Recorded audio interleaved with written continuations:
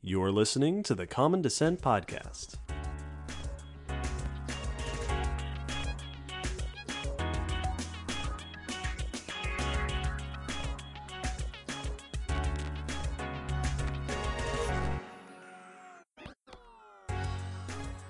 Hello, David. Hello, Will. And hello, listeners. Welcome to episode 88 of the Common Descent Podcast. Welcome, everybody. Today we are discussing teeth. Teeth? I have a few of those. Twofers. we are discussing the evolution and anatomy of teeth in this episode. A very important paleontological topic. Yeah, teeth are super weird because they are extremely common. Almost every group of vertebrates has them. Yeah. And every group of vertebrates had them Yeah. at one point, effectively. And because of that, they're super diverse. Lots of weird features that they've developed over that time. So in this episode, we're going to look at what is a tooth, actually dissect a tooth, talk about some of its diversity in that anatomy, and then go over what we know, or what we think we know, or what we think might be the origins of teeth. And then we'll discuss how do we, define a tooth?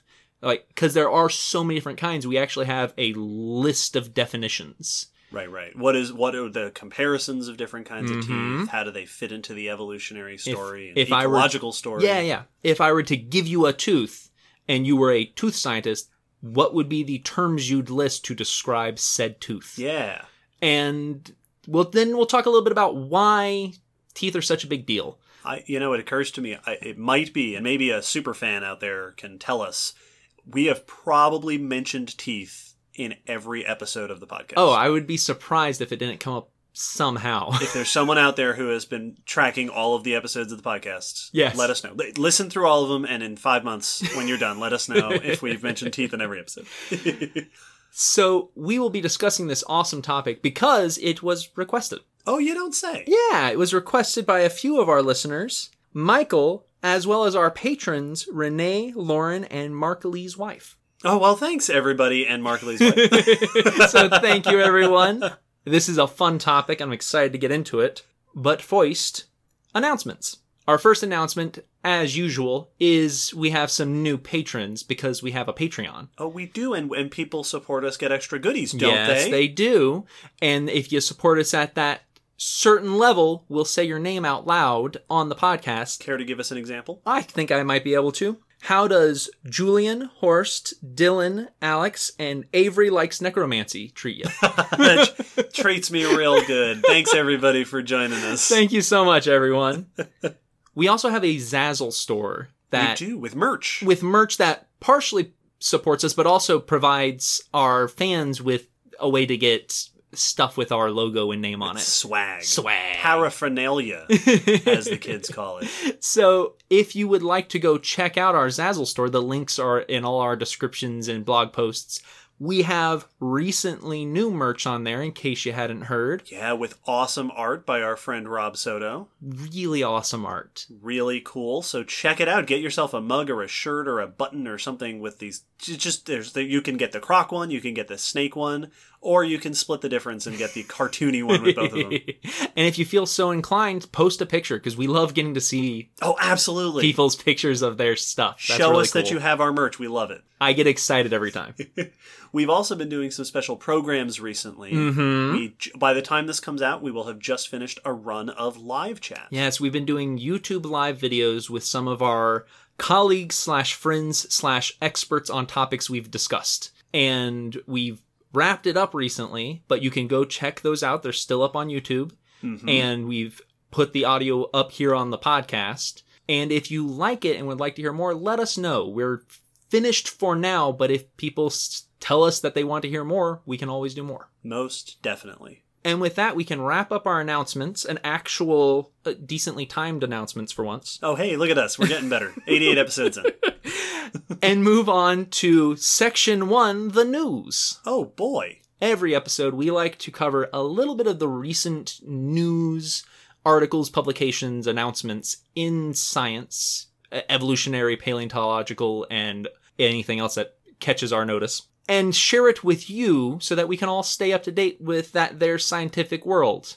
David, would you like to start us off? You know I would, and today I have chosen the little discussed subject of dinosaurs. You know, they really just don't get a fair shake, dude. Have you heard about them? No. They've been in the news a couple times recently. Specifically, a new study that came out recently that examines the role of limb length and proportion in dinosaurs because, foreshadowing, long legs meant different things in different dinosaurs.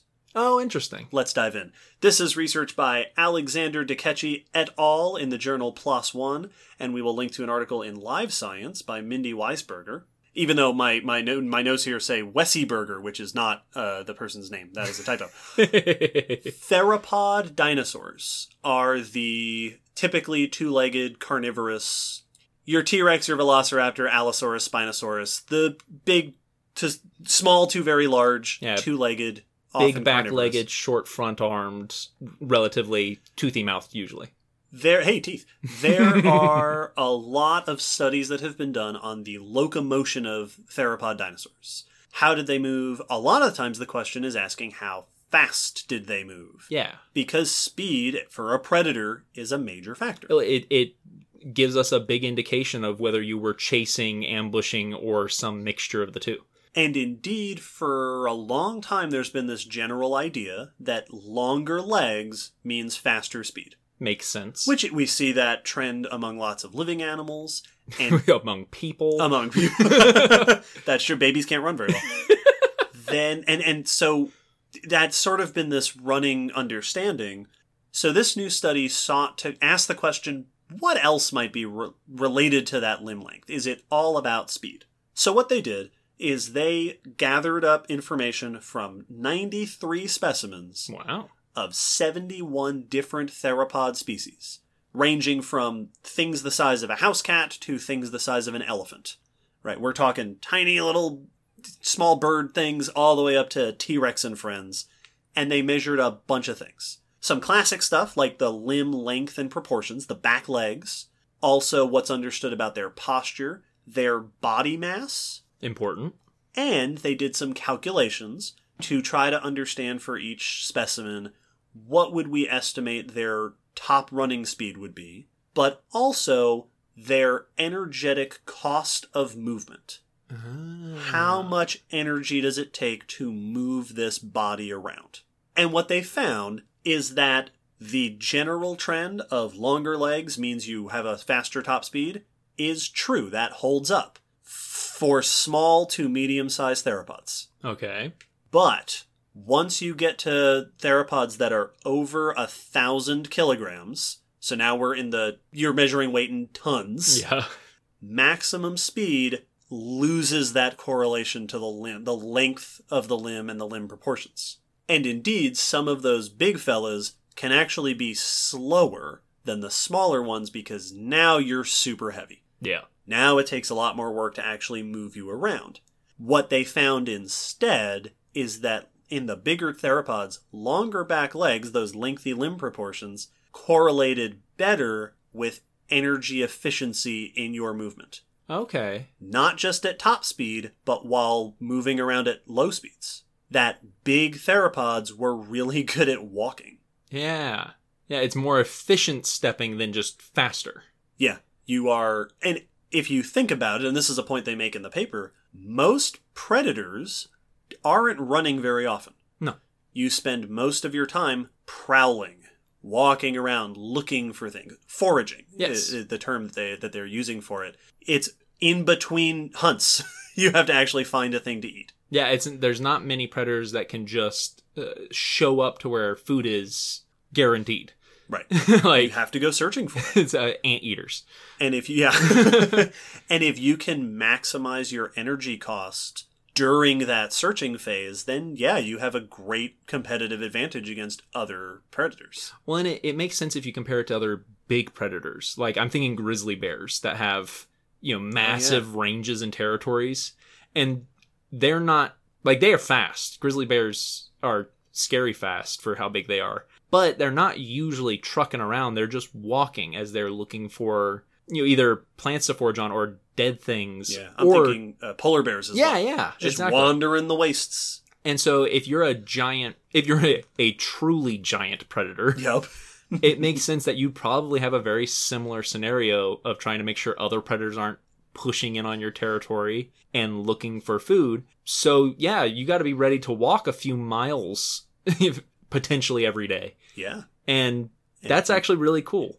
There are two sort of really interesting takeaways that they got out of this that I think are really cool. One is that it shows that long legs are an adaptation that we see commonly across theropods, but not always for the same reason. Yeah. If you're smaller, you not only have to chase prey, you have to evade predators. If you are a small to medium size, right, think today, we're talking like weasel up to coyote size. It's not just important for you to chase rabbits. You also have to run away from wolves. Yeah, exactly. Like, fleeing means that you have a double whammy of selective pressure for running. If you're big, well, you rarely ever have to run. You just have to be fast enough for a little bit. Feed yourself. Yeah, or sneaky enough. Yes.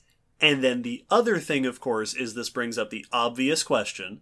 If longer legs means you're better at the thing, who is the best at it? Yes, because we are humans and there must always be a best. There must always be a best. Well, I don't know. I don't remember if the chart identified a fastest theropod. It probably did, but I didn't notice it. But they do discuss that among giant theropods, the lankiest legs and thus the most efficient walkers were Tyrannosaurs. That this seems to probably have been one of the many things that made T-Rex and friends so successful, is that the way that a lot of the news articles have been doing it, and the way that I wrote in my title when I wrote the press release for this one, is not, I can be clever too, is that they were champion walkers, or as I've seen, not my words, marathon walkers. Yeah.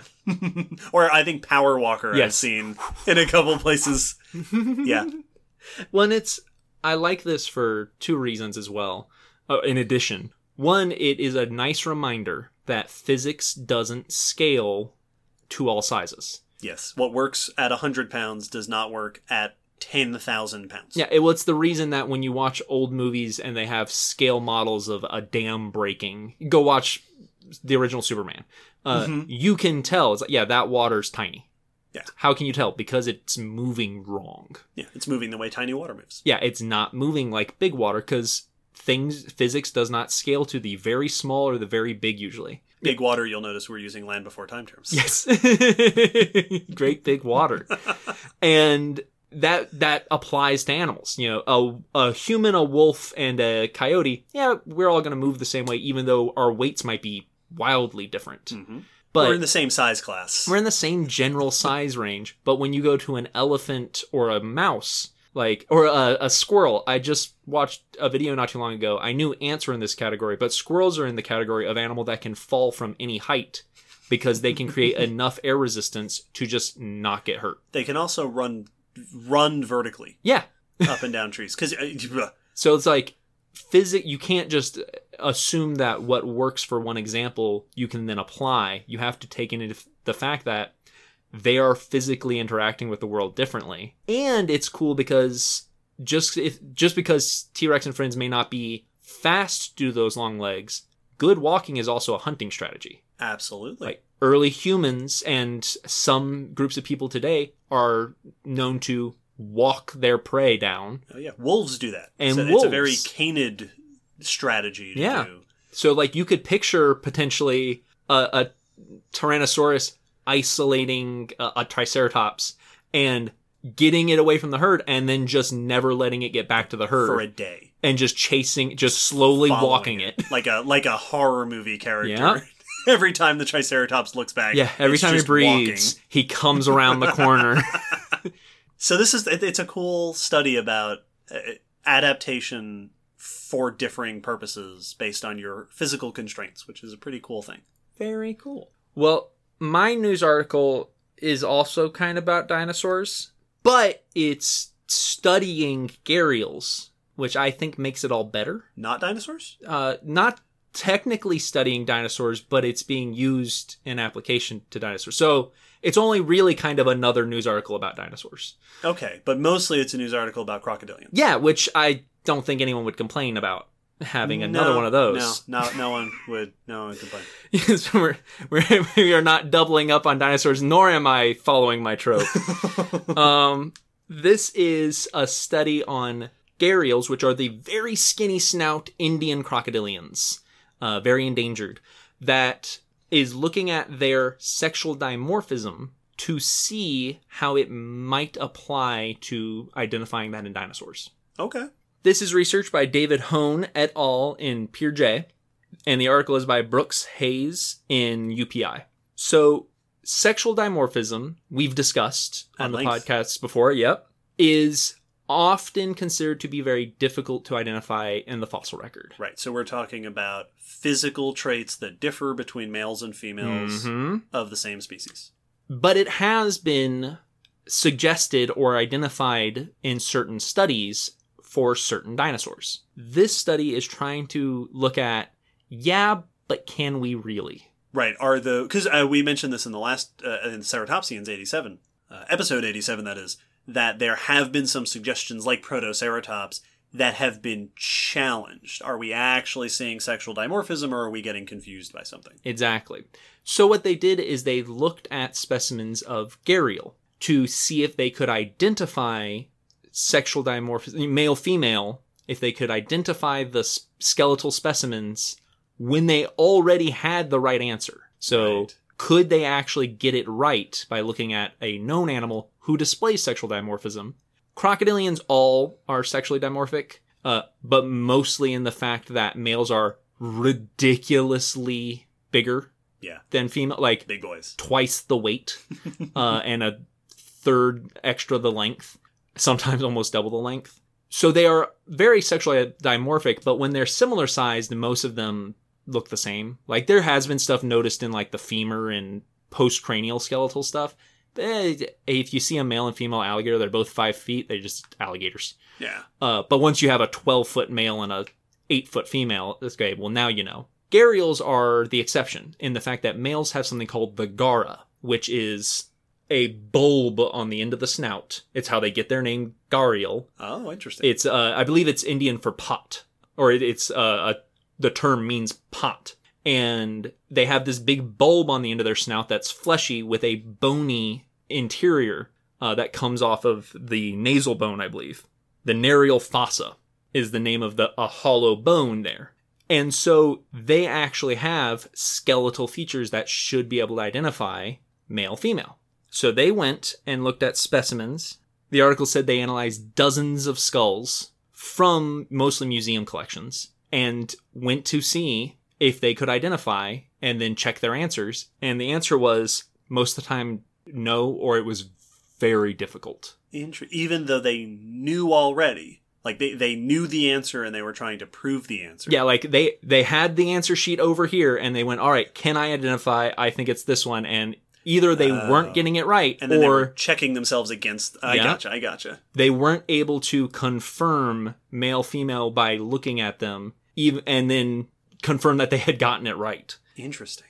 And part of this was because the narial fossa can be distinguished if it's a very well-preserved skull, but if it's less well-preserved, it might be degraded. And what this basically suggested to them is that if we can't do this with a modern species that we had the right answers for, but still we're struggling to visually identify, then we're not likely to be able to do it unless we have a very good example with dinosaurs. Yeah, that'd be hard to do it with partial remains. Exactly. Especially. That unless you have a particularly good specimen and also particularly distinct male-female sexual dimorphism, they basically are kind of saying, yeah, we don't think we really can. This is a very important kind of study because, we argue back and forth about individual species of, yes or no, or maybe this one is kind of taking that approach of hey, be extra cautious about all of them. Yes. Just in as general. a general statement, anytime you're trying to do it, look at what we did and see how evenly it compares. because we were duped, and that you might be duped by the same things. And so that's exactly what they're saying, is not so much that those studies are wrong, but that they used an example of a study on T-Rex that suggested females are larger than males. Mm-hmm. And this was based off of 25 partial specimens. And they were saying that looking at that study and using the results from their study, that is not enough to give a solid answer. Yeah. That if we were using nice museum collection specimens and we weren't able to identify it, 25 broken specimens is not enough or good enough specimens to answer that question. So yeah, they're basically saying, hey, maybe just take it easy is kind of the idea. Yeah, these kinds of studies they're the kind that at first thought seem disappointing. Mm-hmm. That like, oh, we found out you can't do the thing. But that's extremely valuable for us to know. Either, hey, here's a thing that you have to be real careful about all these things to refine it, to check your accuracy. Or it's, hey, we can't do this, so find an alternate method. Yes, exactly. Which will lead the push for hopefully finding something else. Yeah, observing just the bones was not enough. So maybe stop pursuing that path, start pursuing another. Right, look at histology or something, and maybe you'll find something cool there. Hopefully. Well, that's an exciting step. Once again, living animals comparing to fossil stuff, always a fun thing. Yeah. Hey, speaking of reptiles and living animals, my next study is on reptiles, but it has no fossils in it at all. But it is a study about evolutionary processes. And indeed, the impacts of short-lived dramatic events on long-term evolution. All right, I'll allow it then. Oh, stay tuned. This is research by Colin Donahue et al. In the journal PNAS, and there we'll link to an article in the New York Times by Joshua Sokol. If you follow the Science-y news, you may recall that 2 years ago, in 2018, there was a study published of anoles, so little lizards, in the Caribbean that involved how the anoles react to hurricanes. Specifically, this was a team that was studying anoles and had recently finished up a survey of the anoles in a number of islands down there in 2017 when 2 back-to-back hurricanes hit the islands. And what they noticed is that they returned and the lizards had kind of diminished, but the ones that they found, their toes followed an unusual pattern. So anoles have these pads on their toes that are very grippy. And what they found is after the hurricanes had passed, most of the anoles they found had bigger toe pads.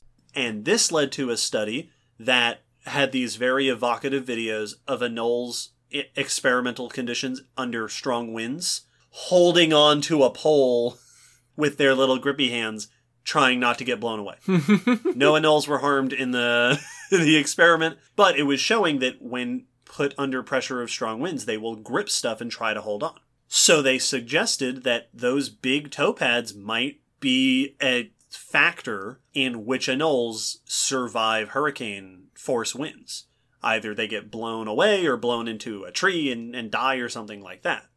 This study sought to sort of ask the question, how long does that effect last? Yes. How quickly do they rebound? Does it, all right, you wiped out a bunch of anoles and then they return back to sort of their normal population dynamic, their normal feature average. Yeah, with the same number of big, medium, and small toe pads as was before. So first they found that returning to the same populations that they had been studying before the 2 hurricanes, Irma and Maria, they found that even in the next generation, the large toe pad size stuck around. That it wasn't overruled by other selective factors in the passing down of those traits. The offspring of those survivors had bigger toe pads. And then they surveyed a bunch of data. Looking through museum specimens, they surveyed 12 island populations of brown anoles and a total of 188 species of anoles throughout the neotropics. Wow. Islands, continent, I believe there were places across northern South America and Central America, the Caribbean. Basically, let's get an idea of what the toes look like on as many lizards as we can. And then they compared it with 70 years of hurricane data. Cool. And what they found is a very clear trend. Lizards that live on islands that get hit by hurricanes tend to show larger toe pads than the ones on islands where the hurricanes miss or the continents. And the more frequently an island is hit by hurricanes in the past, over this data set, the more likely the lizards are to have larger toe pads. Cool. And what's really interesting about this is that it suggests that a hurricane is such a quick event. Mm-hmm. That's like a one-day thing that these animals are having to put up with. Yeah, at worst, typically it's a bad weekend. Right, yeah, exactly. Every now and then, maybe. Or maybe a couple times a year, and then you wait a whole while. But it is having long-term impacts on the physical features of these populations of lizard. That's a important note, I think, to make, that to affect a population's evolution, it doesn't have to be something consistent or, like all-encompassing. It doesn't have to be that the whole island is always windy all the time. Right, it doesn't have to be a day-to-day thing. Yeah, it can be something that is momentary, and not just that, but brief. Yes. Actually, it's kind of like thinking about how droughts can affect things, where like the seasonal droughts in Africa affect the way the animals behave and act. But those things last for months. Right. Something that lasts a few days but is regular enough can have similar effects. Yeah, and it makes them wonder. So they posit in their study, are we going to find the same sort of effects elsewhere? Are there plants that are impacted this way? And insects? Are there features we would see in other island organisms that are selected for by these short-lived but dramatic, extreme events? Mm-hmm. And for me, it makes me wonder what features we might see in the fossil record. Yeah.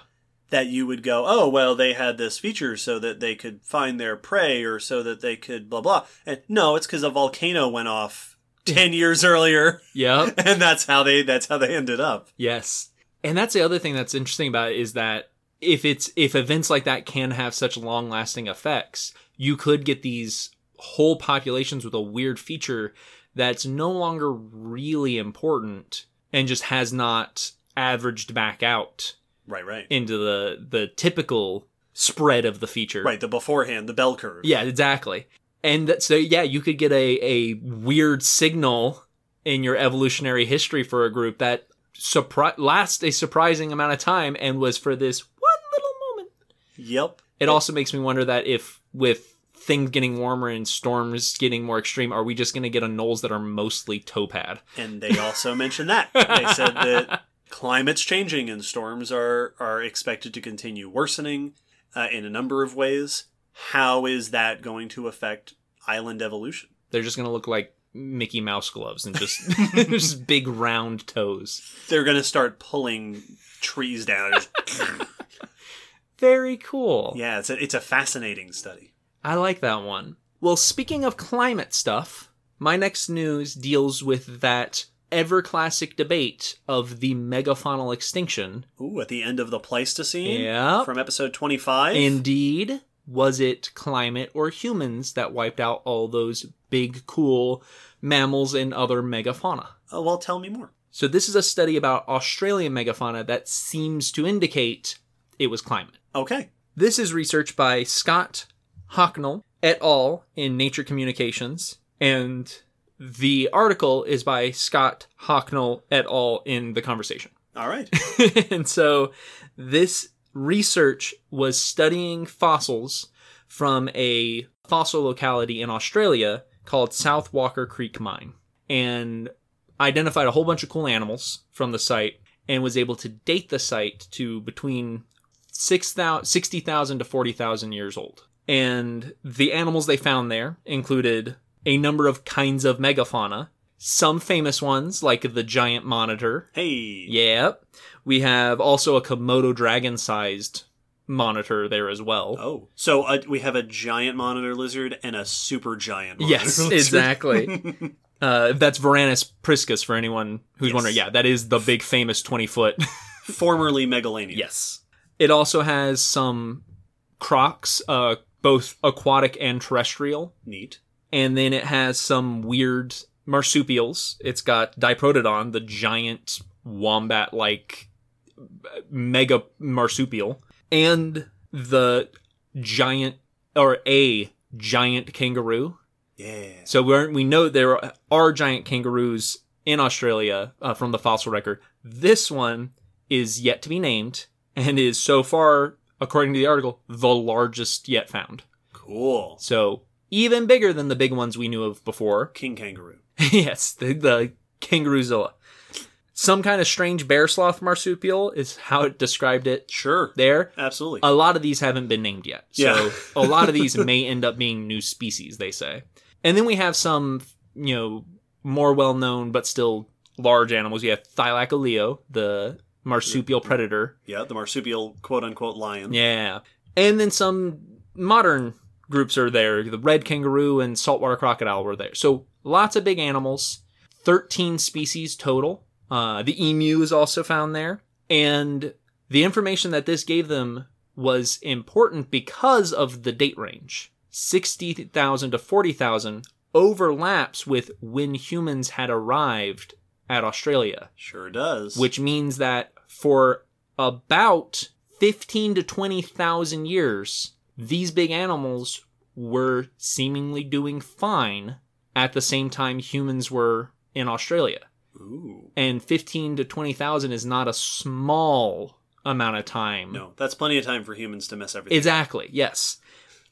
So this indicates to them, it doesn't seem like it's humans. This leans things toward climate. Right, that humans showed up within that period. The animal, the megafauna, continued to seemingly do okay for a while, and then the extinction. Yep, about 40,000 years ago, when things coincided with regional changes in water availability, vegetation, and fire frequency. Yep. So this study is saying that it's probably climate, not people, as far as that debate goes. Right. Interesting. I'm always interested in these because there is this, climate and human activity are not wholly unrelated. No. And so you mentioned fire regimes. And that is a thing that you could imagine that in a climate that encourages worse fires, a species that causes fires, Yeah. which we do, could then have an increased impact on the world. And that starts getting to a level of detail that is very difficult to parse out. Well, it's hard to answer those questions when you aren't able to report incidents. Right. My neighbor started a fire again and burned down a giant monitor. Right.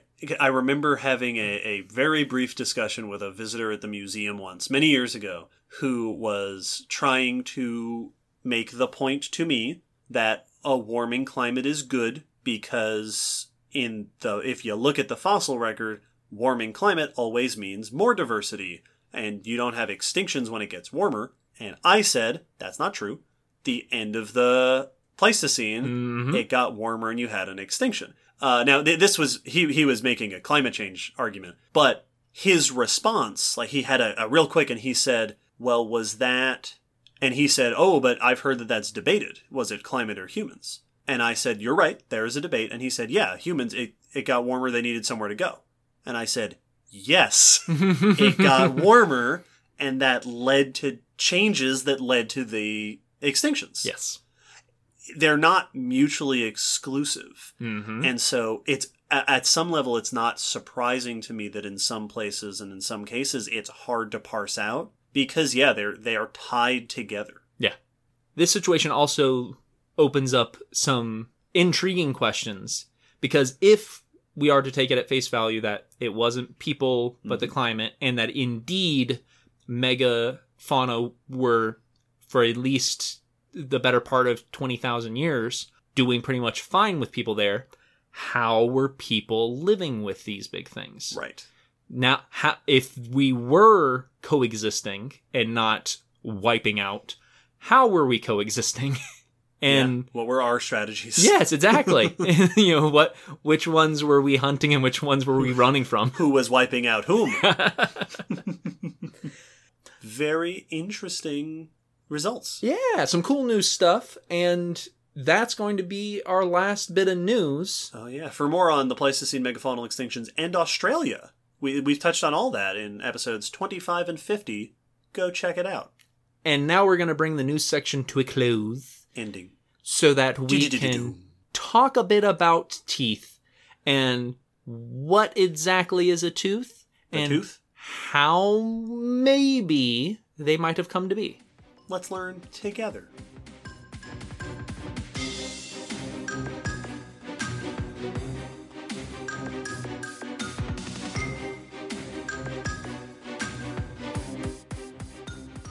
So what is a tooth?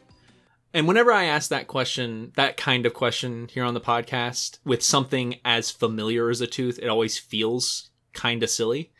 But there actually are very specific features and definitions for what a tooth is. Do tell. It's not just a thing in your mouth. It is specifically a hardened, typically skeletal structure in your mouth or around the pharynx region, which is the upper back of your throat. Yes. So you can have teeth in other places than just on the jaw. Right. We have our teeth along the outer rim, basically, of our jaws, but lots of animals have them in a variety of places in and around the mouthhole region. Yep. The oral pharyngeal region, which is a term that you'll become familiar with because that's a very important feature to the potential evolution. That's what I said, the mouthhole region. So what is a tooth? What makes up a tooth? Well, teeth are skeletal. They grow as you're developing, typically, at least for us mammals, in the bone. And they are a feature of vertebrates. So backboned animals. Fish, amphibians, reptiles, birds, mammals. Exactly. We are the only ones who have true teeth. Ah. Other animals have tooth-like structures. Leeches and things like that have toothy parts. But they usually aren't made out of the same thing. So they are a tooth in name alone. Right. They're a tooth the same way that a saw has teeth. Yes, It's exactly. like, yeah, that's a thing that's like teeth. And it's doing the same thing as teeth. A toothed comb Right. is not... They are similar structures. That's not to say there aren't some that come real close, especially in the fossil record, and that there aren't probably areas where that hard definition gets blurred. But for the most part, it's a vertebrate feature. We are the only ones who have true teeth. And our teeth are typically made out of 3 main materials that each have a very different role to play in the tooth. These materials are also associated with the main parts of the tooth. So, your parts of the teeth and the materials they're made out of, we start top down. At the top you have the crown. The crown of the tooth is the part you can see when you look in your mouth. Right. The part that sticks out above the gums. Yep, it's on top, so it's the crown, and it is typically in most animals a covering of enamel. Now, enamel is one of the most awesome materials in any animal's body. It's a cool tissue. Enamel is a mostly mineralized, non-cellular, acellular Yep. material that is both the hardest and heaviest material in the vertebrate body. Whew. Any vertebrate body. Yeah, that's got the hardest job. It's there to protect the surface of your teeth from cracking, abrasion, and to take the force of what you're using your teeth for. It's armor. That is your outer surface. It's the part that we're always so worried about getting damaged from cavities and grinding your teeth or biting something too hard, because since it is acellular, when the enamel's laid down while you're developing, it's laid down by ameloblasts, which are cells that put down the mineral structure and then die. Yeah, so they can't repair it. Yeah, so we don't have any extra enamel building cells to go in and fix them. That's not true for the rest of the tooth. So the outer surface is really the part we're concerned with. The inner surface can heal itself. Your inner core of the tooth is made out of dentine, for the most part. And there are different kinds of dentine, but dentine is the living part of the tooth. Yeah, the living tissue inside. Yes, it's softer than enamel, and it is fed by roots and nerves and blood vessels that mean it can actually rebuild itself. This is the main chunk, the main inner section of the tooth. Then you also have the pulp of the tooth, which is what feeds the dentine. And so that's where those nerve and blood vessels are located. Okay, that's the maintenance pipe. Yes, exactly. It's the feeding tube that goes to your dentine. And so that's your top part of the tooth is the enamel outer section, dentine inner layer, and pulp core, pulp nougat in the middle. And then you have the roots at the bottom, which is what anchors it into the jaw. Right. The root is the part. So crown on top, root usually hidden within the gums. Yep. And it's different for different organisms, and even within our teeth they have very different root structures. These are typically covered in a material called cementum. And cementum is once again, less hard than our previous two materials, substance that covers the root and allows for fibrous connective tissues to anchor the tooth. Oh, cool. Cement. It's cementum. It hangs in there. It's also one of the most fragile. If it's exposed, if your gum exposes it, it wears fastest.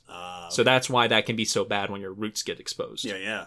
So that's what makes up a tooth. And for the most part, at least in mammals, and as you'll notice, most tooth discussion is typically talking about mammals because we've gone pretty bonkers with our teeth. Yeah, lots of things have teeth, but oh boy, have mammals owned it in a way that few animal groups have.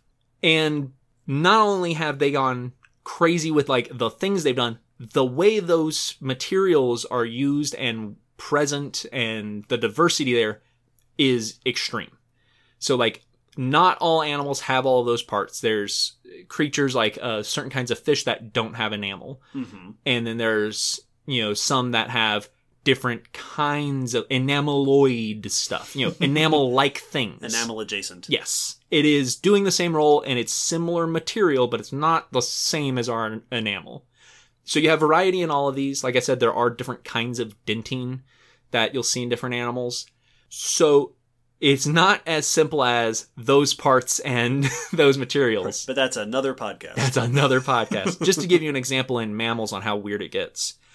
There are some, like armadillos and aardvarks, that lack enamel completely. Yep. It's just exposed dentine, which makes their teeth ridiculously soft compared to like our own, which is weird. That's a weird thing to do. It's a thing they do. Xenarthrans. Proboscideans, your elephant tusks, are made out of ivory. I'm sure many people recognize that term, but you may not realize that ivory is just a special form of dentine. Oh. It's a special version of it that forms these tusks and is growing differently than ours would. Yeah, the structure of ivory has this... If you ever get to see a piece of ivory, it has this cross-hatching pattern. Yeah. Because of the way it grows. One of my favorite, to drive home the point about the pieces of teeth, one of my favorite things to notice in the tusks of the gray fossil site mastodon is that if you look at the tusk from the back, you can see, the dentine ivory structure, and then there is this hollow tube. Perfect circle. Running through most of the length of the tusk, which is the pulp cavity. Yeah. Where the pulp once was. Yep. So you get really weird versions, and then you get some that kind of break the rules on like rodents and logomorphs, your rabbits and hares, have ever-growing, especially front teeth, but many of them, the majority of their teeth are ever-growing. Yeah, they grow forever. Forever, and they wear them down as they chew on stuff. And this has two weird features. One, the ever-growing feature is because in many of them, their ameloblasts don't die. Oh. So they're able to just keep producing enamel. Wow. So that's why they can keep growing their teeth, is they're able to make new material of all the substances. That's a handy trick. Right? And wearing your teeth means you can wear them into specific shapes. Yeah. So the layout of the enamel, the dentine in like a rodent tooth is positioned in a way so that as they chew it down and it wears into a chisel shape naturally. Yeah, we talked about in the last episode about ceratopsians. Yes. That their teeth did something similar. The different tissues wore into that specific shape. And we'll mention them again later because their teeth also did a weird thing in how they kept the tooth battery in shape. Yeah. And then you also get truly bizarre teeth, like amphibians have something called pedicellate teeth. And these are teeth that are actually flexible. The connective tissue in the dentine is, at least to an extent in many of them, uncalcified and separates the crown from the root, the area called the neck of the tooth, where the crown and roots meet, is partially uncalcified or fully uncalcified, maybe, to the point that there's a flexure to them. Weird. Yeah. Like bendy teeth? Yeah, bendy teeth. Weird. Which I remember Amphibians. learning about in the giant salamander way back when, and they were like, the flexible teeth let them grab things more effectively and push it into the mouth. And I went, surely someone read something wrong. But yeah, because you must be mistaken. That can't exist. Wow, they're jointed teeth. Yeah. Kind of. Yeah. Weird. So teeth are complicated structures. They have your very specific formations to the materials making them. The way they're grown is also very complex. This is not a embryology discussion of teeth because that's a whole huge discussion, but we will get into a little bit of that.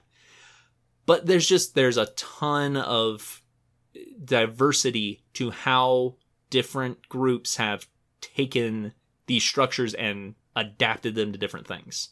The question, though, of where did teeth come from is a difficult one to answer, partially because of this weird diversity, in that when we look back into the fossil record to try to look for the signs of the earliest teeth and where they developed from and how they developed, we run into the issue of lots of very similar structures in lots of different, sometimes very distantly related groups that could all potentially be good candidates. And a lot of them also have not great phylogenies. Their relationship to other animals or the animals within their group is not really well defined.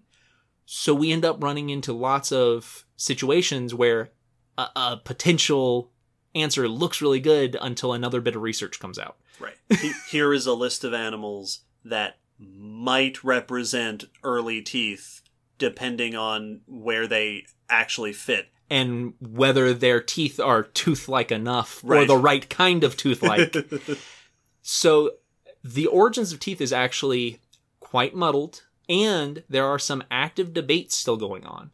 Though most research does seem to fall out on a couple of answers, there are still big questions being asked and disagreements on the answers. Interesting.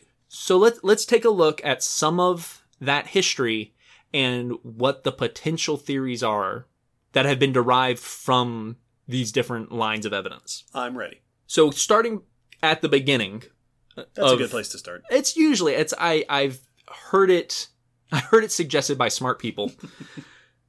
In the beginning, early vertebrates, the first time we see toothy-like structures is in a group called the conodonts. Very famous group. These go back to the Cambrian and actually come all the way to the late Triassic. So I mean, a wide-spanning group that are some of the earliest jawless vertebrates with mineralized skeletal material. So this is the thing that makes them so famous. If you look up conodonts, probably the first thing you'll find are these pictures of horrifying-looking tooth comb things. Just these like, they look like torture tools. They're just spikes and Oh, yeah. twirls and corkscrews. They have these mineralized tooth-like structures that were present inside their oropharyngeal cavity, their mouth-throat region. The mouthful region. The mouthful region. So these tooth-like things were in there. They did not have a functioning jaw. These are kind of eel-like, so think long swimming animals. They didn't have any other skeletal eyes, so no hard bony parts on the outside like some later fish will have. And because they are at the, as it was stated in one source I found, dawn of vertebrates, and they have these toothy-like structures, they've been pointed to as, by most people pretty firmly, probably some of the earliest skeletalized material in vertebrate evolution, and potentially some of the earliest teeth-esque things. And their name indeed, conodont. Mm-hmm. Don't. You hear don and Don't. don't in a lot of scientific names. You're going to hear a lot in this episode. Yep. Tooth. Yes. Mastodon and megalodon. So they've been pointed out as a potential culprit for some of the earliest signs of teeth. And because those toothy things were housed in that throat, that mouthful region, it led to a theory that has been coined the inside-out model of tooth evolution. Oh.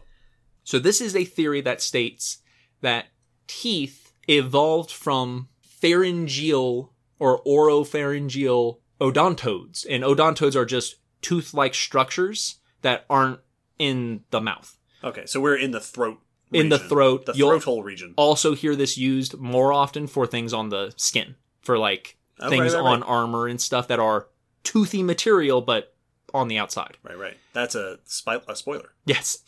And this led to this theory that you had these toothy-like things inside the throat, and these are found on other organisms. Like, there are fish today with tooth-like structures on those pharyngeal arches and pharyngeal jaws. Near the gills. The famous moray eel has a functioning set of jaws in its throat. Yeah, pharyngeal jaws. Yes. So this is not an unusual thing. Lots of fish have pharyngeal odontodes. This theory suggests that those throat teeth were then co-opted and moved anteriorly forward into the mouth. Okay. Which, yeah, makes sense. I mean, that seems logical. You got it in your throat, take 2 steps forward, and now your mouth teeth. And that with these inner throat teeth existing before jaws did, it suggests that teeth evolved before a functioning jaw, and then that they came together as a cooperative unit later. Right. So earlier teeth in this model may have functioned, by the early ancestors of teeth may have functioned as tools to turn a throat into a horror tunnel. Yes, exactly. It's a will it blend throat. And this is a sound theory, but we run into issues kind of right out of the gate. Certain studies, one study in particular, Duncan Murdoch et al. In Nature 2013, took a look at conodonts to try to look at, all right, is this a good candidate for looking at vertebrate tooth evolution?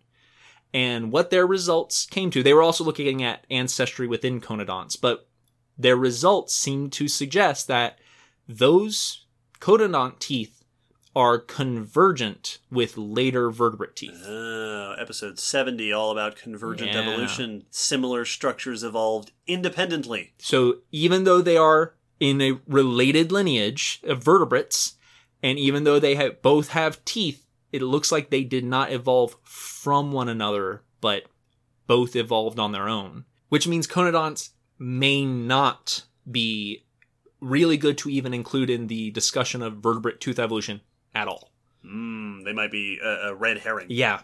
That doesn't mean that the inside-out theory just gets thrown out of the window, because like I said, very common in fish. Right. Pharyngeal teeth. Could still be true. Yes, could have come from a different group later on. But conodonts, maybe not.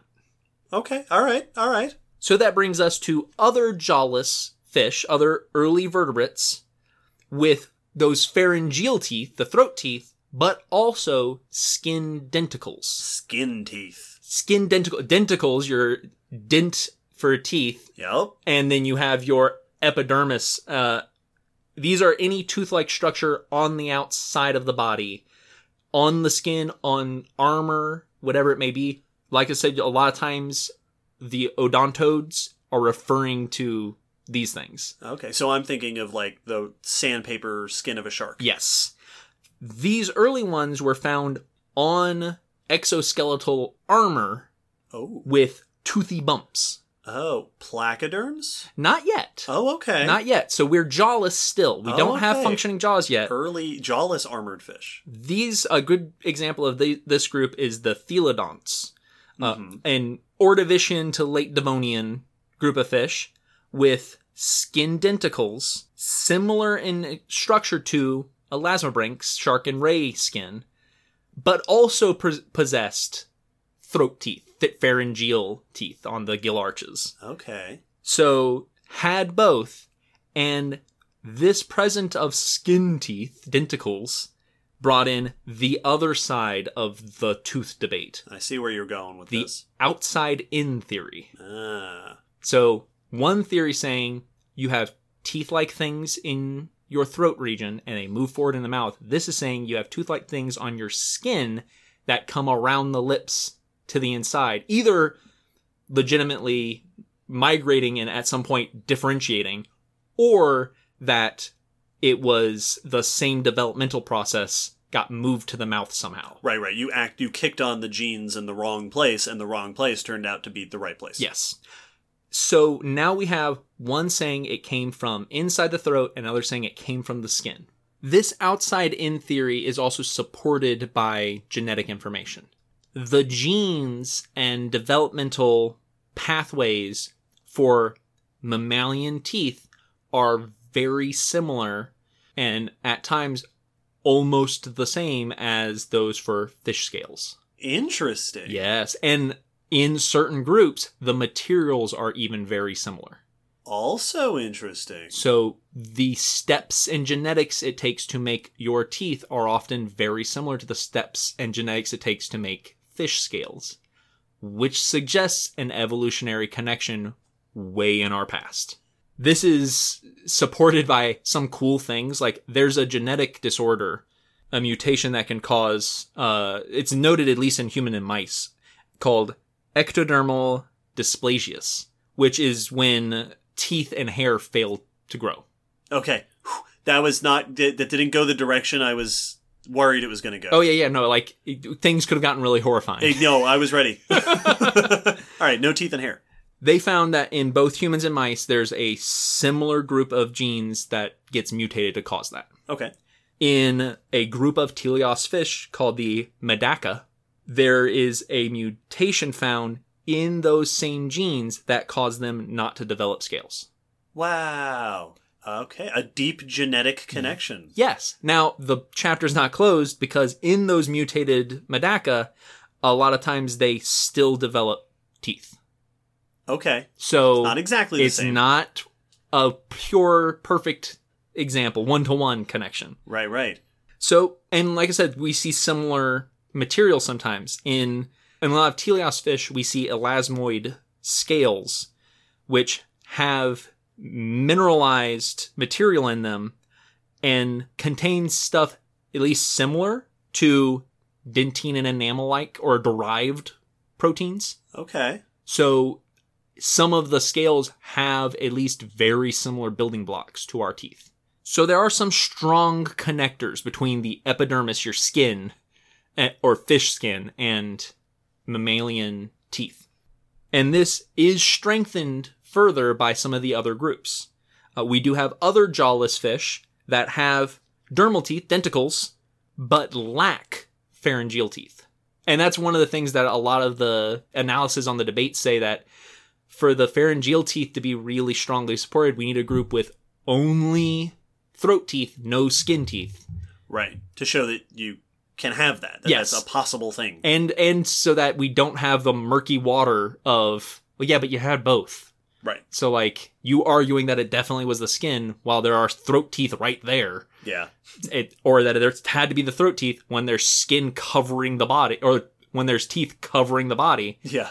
It makes it very murky. Like, we need to get, it's looking for that ideal transitional species. Right. You're looking for one that has one that definitely is the source.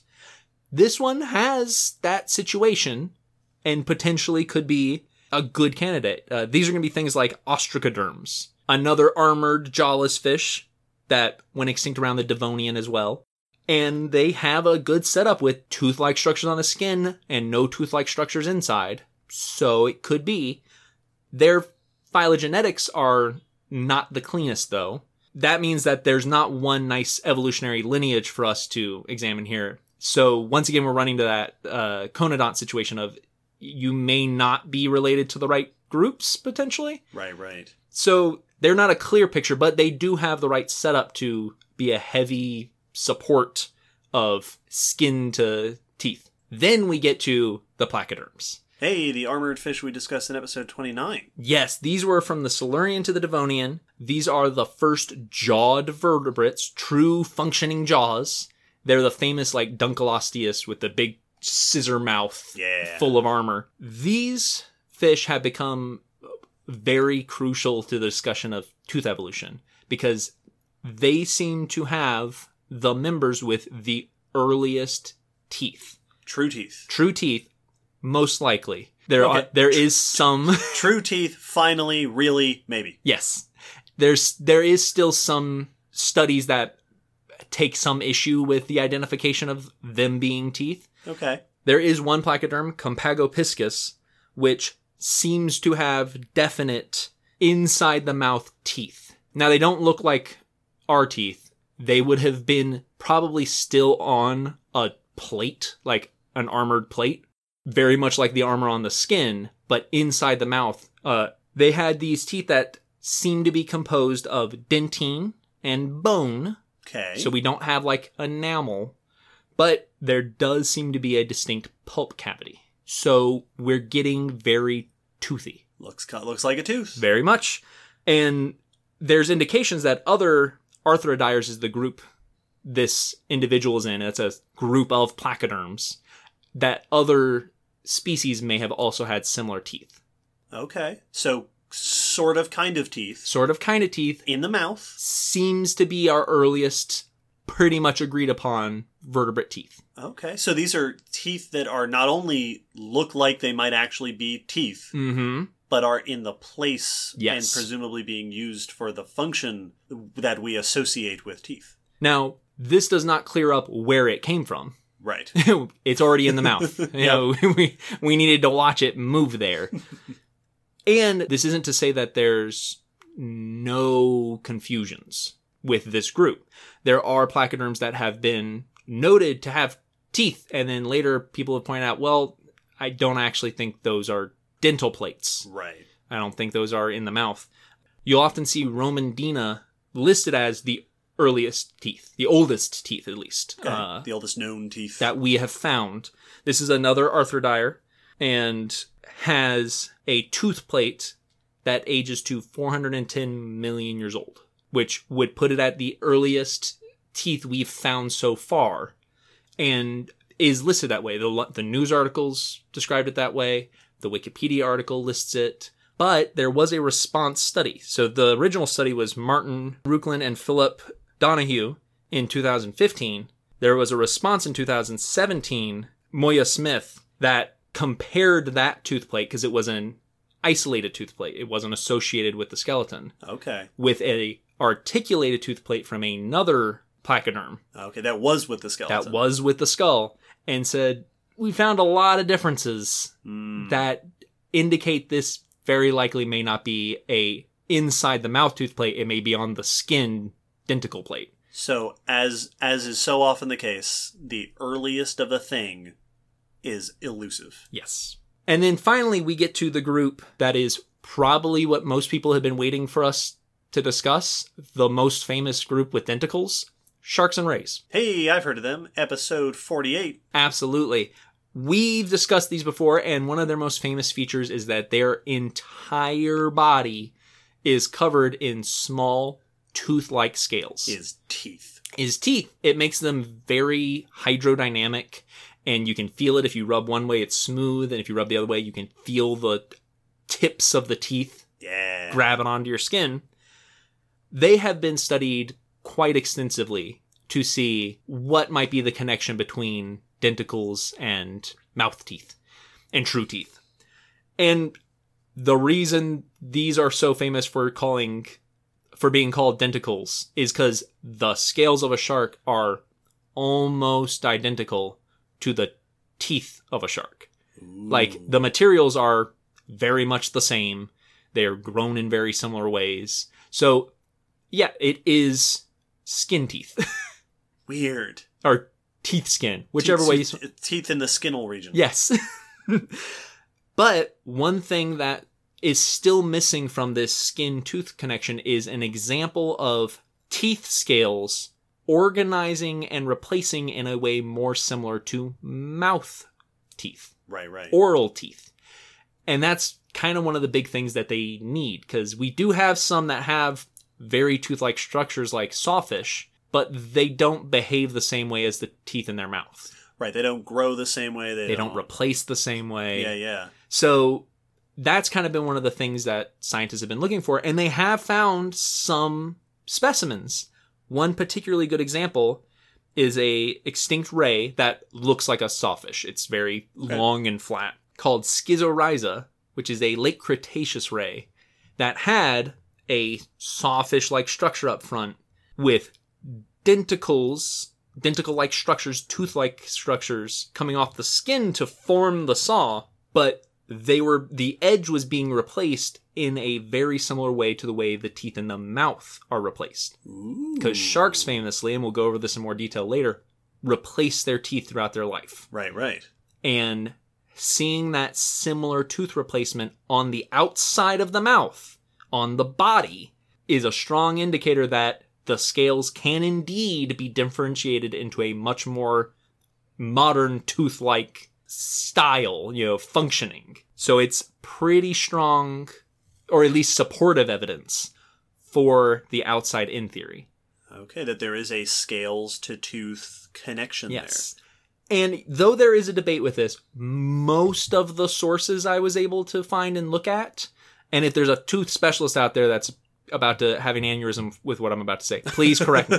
But most of the ones I found seem to go with the outside in, that scales led to teeth, and also that jaws and teeth indeed are separated in their evolutionary origin, that they did not happen simultaneously. Right. The first jaws did not necessarily have teeth, and the first teeth were not necessarily in jaws. Like they weren't. They didn't have to happen together. But that most of them seem to suggest teeth came after the jaw.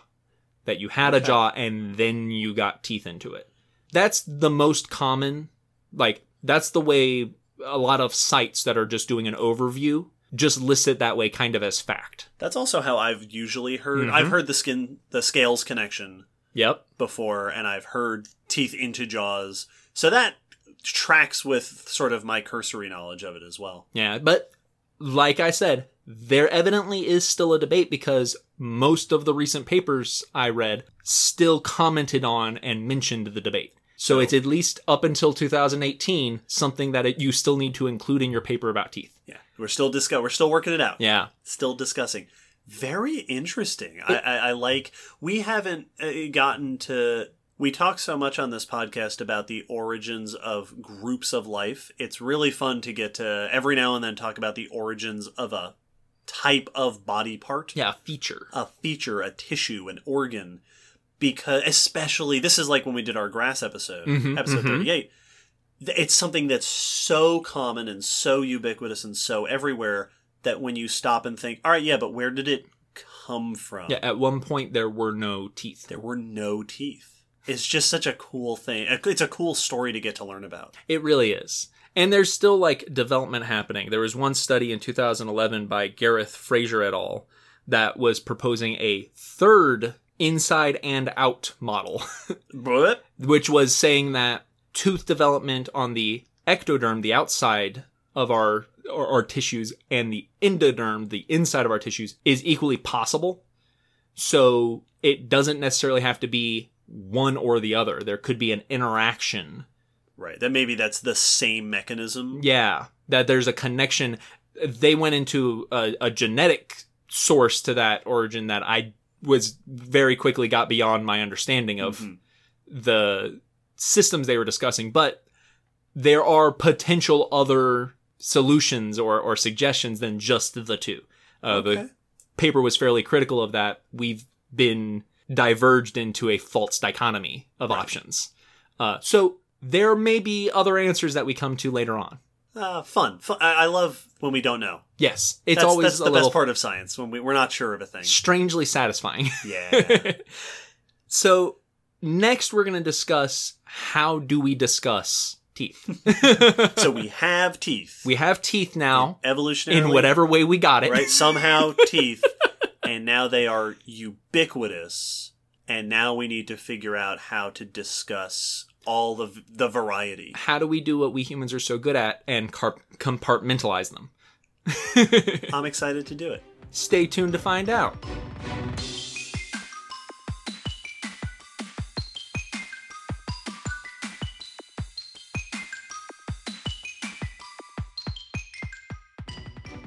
So we've already mentioned the diversity of mammal teeth, but mammals aren't the only ones who have teeth. Sure not. And when you spread your lookout to all teeth, you find that just about every aspect of a way a tooth can be structured and shaped and put in the mouth has variety to it. And each of those things can become very important for identifying different groups, but also how those teeth function and behave. So, kind of starting from the bigger picture. The bigger picture and getting more specific, let's take a look at some of the ways we define those different aspects of the teeth. Yeah, a deep dive into tooth terminology. This is your chart, your Yes. tooth chart. Because if you ever decide to take a course in paleontology, this is going to be a huge chunk Oh, yeah. of your vocab terms. And this may not be surprising, but the fact that we can categorize teeth by a whole list of different features that fit into these nice terms, and we can apply them in combined ways, and I really like it. It's a cool topic. It's actually very fun. It's very satisfying. I also like it because the terms can be mixed and matched almost in any order. Yes. Like, for each of the terms, you could then apply almost any of the others from the other categories, and there's probably an animal that applies to. Yeah, let's get into it and tell people what we're talking about. So the first bit of a tooth, starting kind of from the bottom up, is how it's attached to the jaw. Because, as some people may not know, not all teeth are locked into the mouth the same way. Right. Our teeth are famously in little holes, in little pockets. Like sockets. Sockets. A tooth socket in the jaw. And that's the term you'll often hear is socketed. This is known as thecodont attachment. Thecodont dentition, where your teeth are in little sockets in the bone, or alveolus, that hold your tooth, hold the roots, and lock them in place. Right. If you look at a human jaw without any teeth in it, there will be a hole, more or less, for each tooth. Yes. Where the tooth was once. Vacant spaces. This is by far the rule for mammals, and typically you'll see it almost listed as a mammal thing. Yeah. But there are other animals who have it. Not many others than mammals, but there are. There are some fish that have socketed teeth. Some examples I saw were like barracuda and haddock have socketed teeth.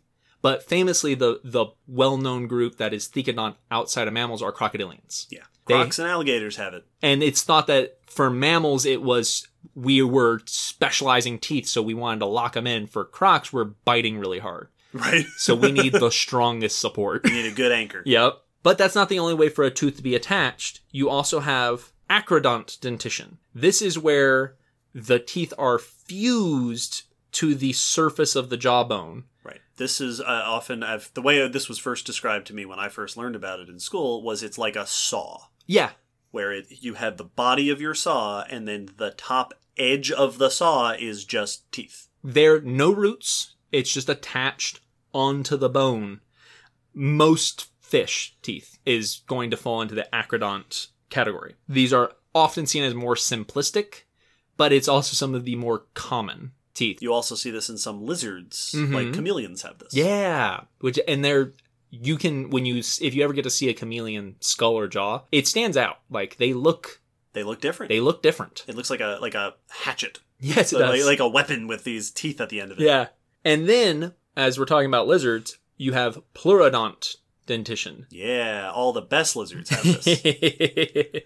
This is where the teeth are attached to the inner side of the jaw, where basically if you were to look at the inside of your jaw, you have that nice boomerang shape. Instead of placing the teeth on top or in the bone, you went on the inside of the jaw and glued them to the edge. Right. So oftentimes these will be on a little shelf. Yeah. So if you imagine like a very narrow shelf attached to a wall, and then you put a bunch of wine bottles on it and just slide them up against the wall. Yes. They are sitting against the back of this shelf, on the shelf, but the side facing you is just open. They're on a little shelf that it attaches them to the inside wall of the jaw. Much like the acrodont, we're lacking roots and nerves and blood vessels attaching to the teeth. So that's one of the major differences. Is in Thegodont, you have a nice biosphere for the tooth, right, with everything contained and connected. Here, they're more just attached to the jaw. What kind of animals have pleurodont teeth? It's very common in most reptiles. So, just reptiles. Yeah. Okay. Do you know of anyone that has snakes? Lots of snakes, lots of lizards I see. Yeah, it's common among lizards in general. So lizards and snakes, this is most of them. If you look inside their mouth, it's going to be teeth put onto the side of the jaw. And a lot of times you'll see stacks of teeth. It looks almost jumbled in some of them. Yeah, it looks messy. Yeah. A lot of times. And actually, in the blog post, I have a snake jaw. Yes. We can actually take a picture that shows that really well. We'll put it in the blog. So there's also a variety in the numbers of teeth. Not in 1, 2, 3, 4 in the mouth, but in how many sets of teeth an animal gets. This is probably less surprising to people because there are famous animals that get way more teeth than us humans do. There are 3 groups to this, and they're pretty self-explanatory. Monophyodont, diphyodont, and polyphyodont. Which, mono, 1, di, 2, poly, lots. Yeah. A bunch. And that's what it is there are some animals who have teeth that replace more or less than others. In monophyodont, these are typically not full dentitions, though sometimes it is, but usually teeth that you only get one of. Right. And some examples are actually in marsupials. There are marsupials that retain their first set of teeth except the molars. They're back teeth. Right. And we'll get into defining all the different kinds of teeth in a little bit, but they retain their baby teeth as we would know them, except for a few. And then there are some that have teeth early in life and lose them. And then that's it. They're just baby teeth. Yes, exactly. Like platypus develop with teeth, but don't have teeth as adults. Right, they lose them as they become adults. They're not replaced at all. Diphyodont is us and most mammals. We get a baby set, we get an adult set, and then that's it. And then you're done. Diphyodont, 2 sets. The deciduous teeth, the baby teeth, or primary teeth sometimes, are your first set you're born with, and then your permanent teeth, your adult teeth, are the ones that replace those. Right.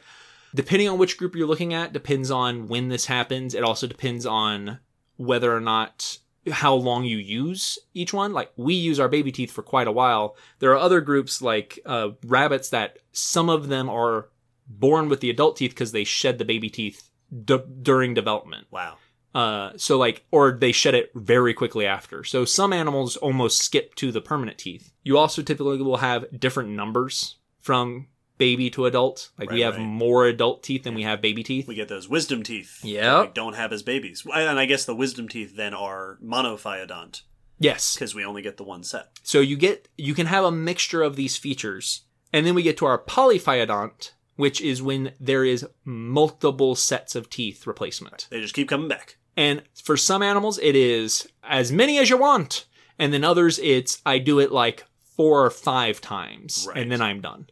So, once again, a range. There's not one set here. Right. Well, we named monophyodont and diphyodont, and then we got lazy. Yes. And we didn't want triphyodont, tetraphyodont. Poly, it's fine. Yeah. Did you do it more than us? All right, cool. Congratulations. Yeah, right. Yeah, exactly. Too many phyodont. The most famous of these are going to be crocs and sharks. Right, which just have that wonderful continuous tooth replacement. And are very efficient at it. An alligator can shed a tooth a month, and can go through hundreds of teeth Sharks are the masters, Right. where if you look inside a croc's mouth, each tooth is a cone with a baby tooth coming in behind it, Right.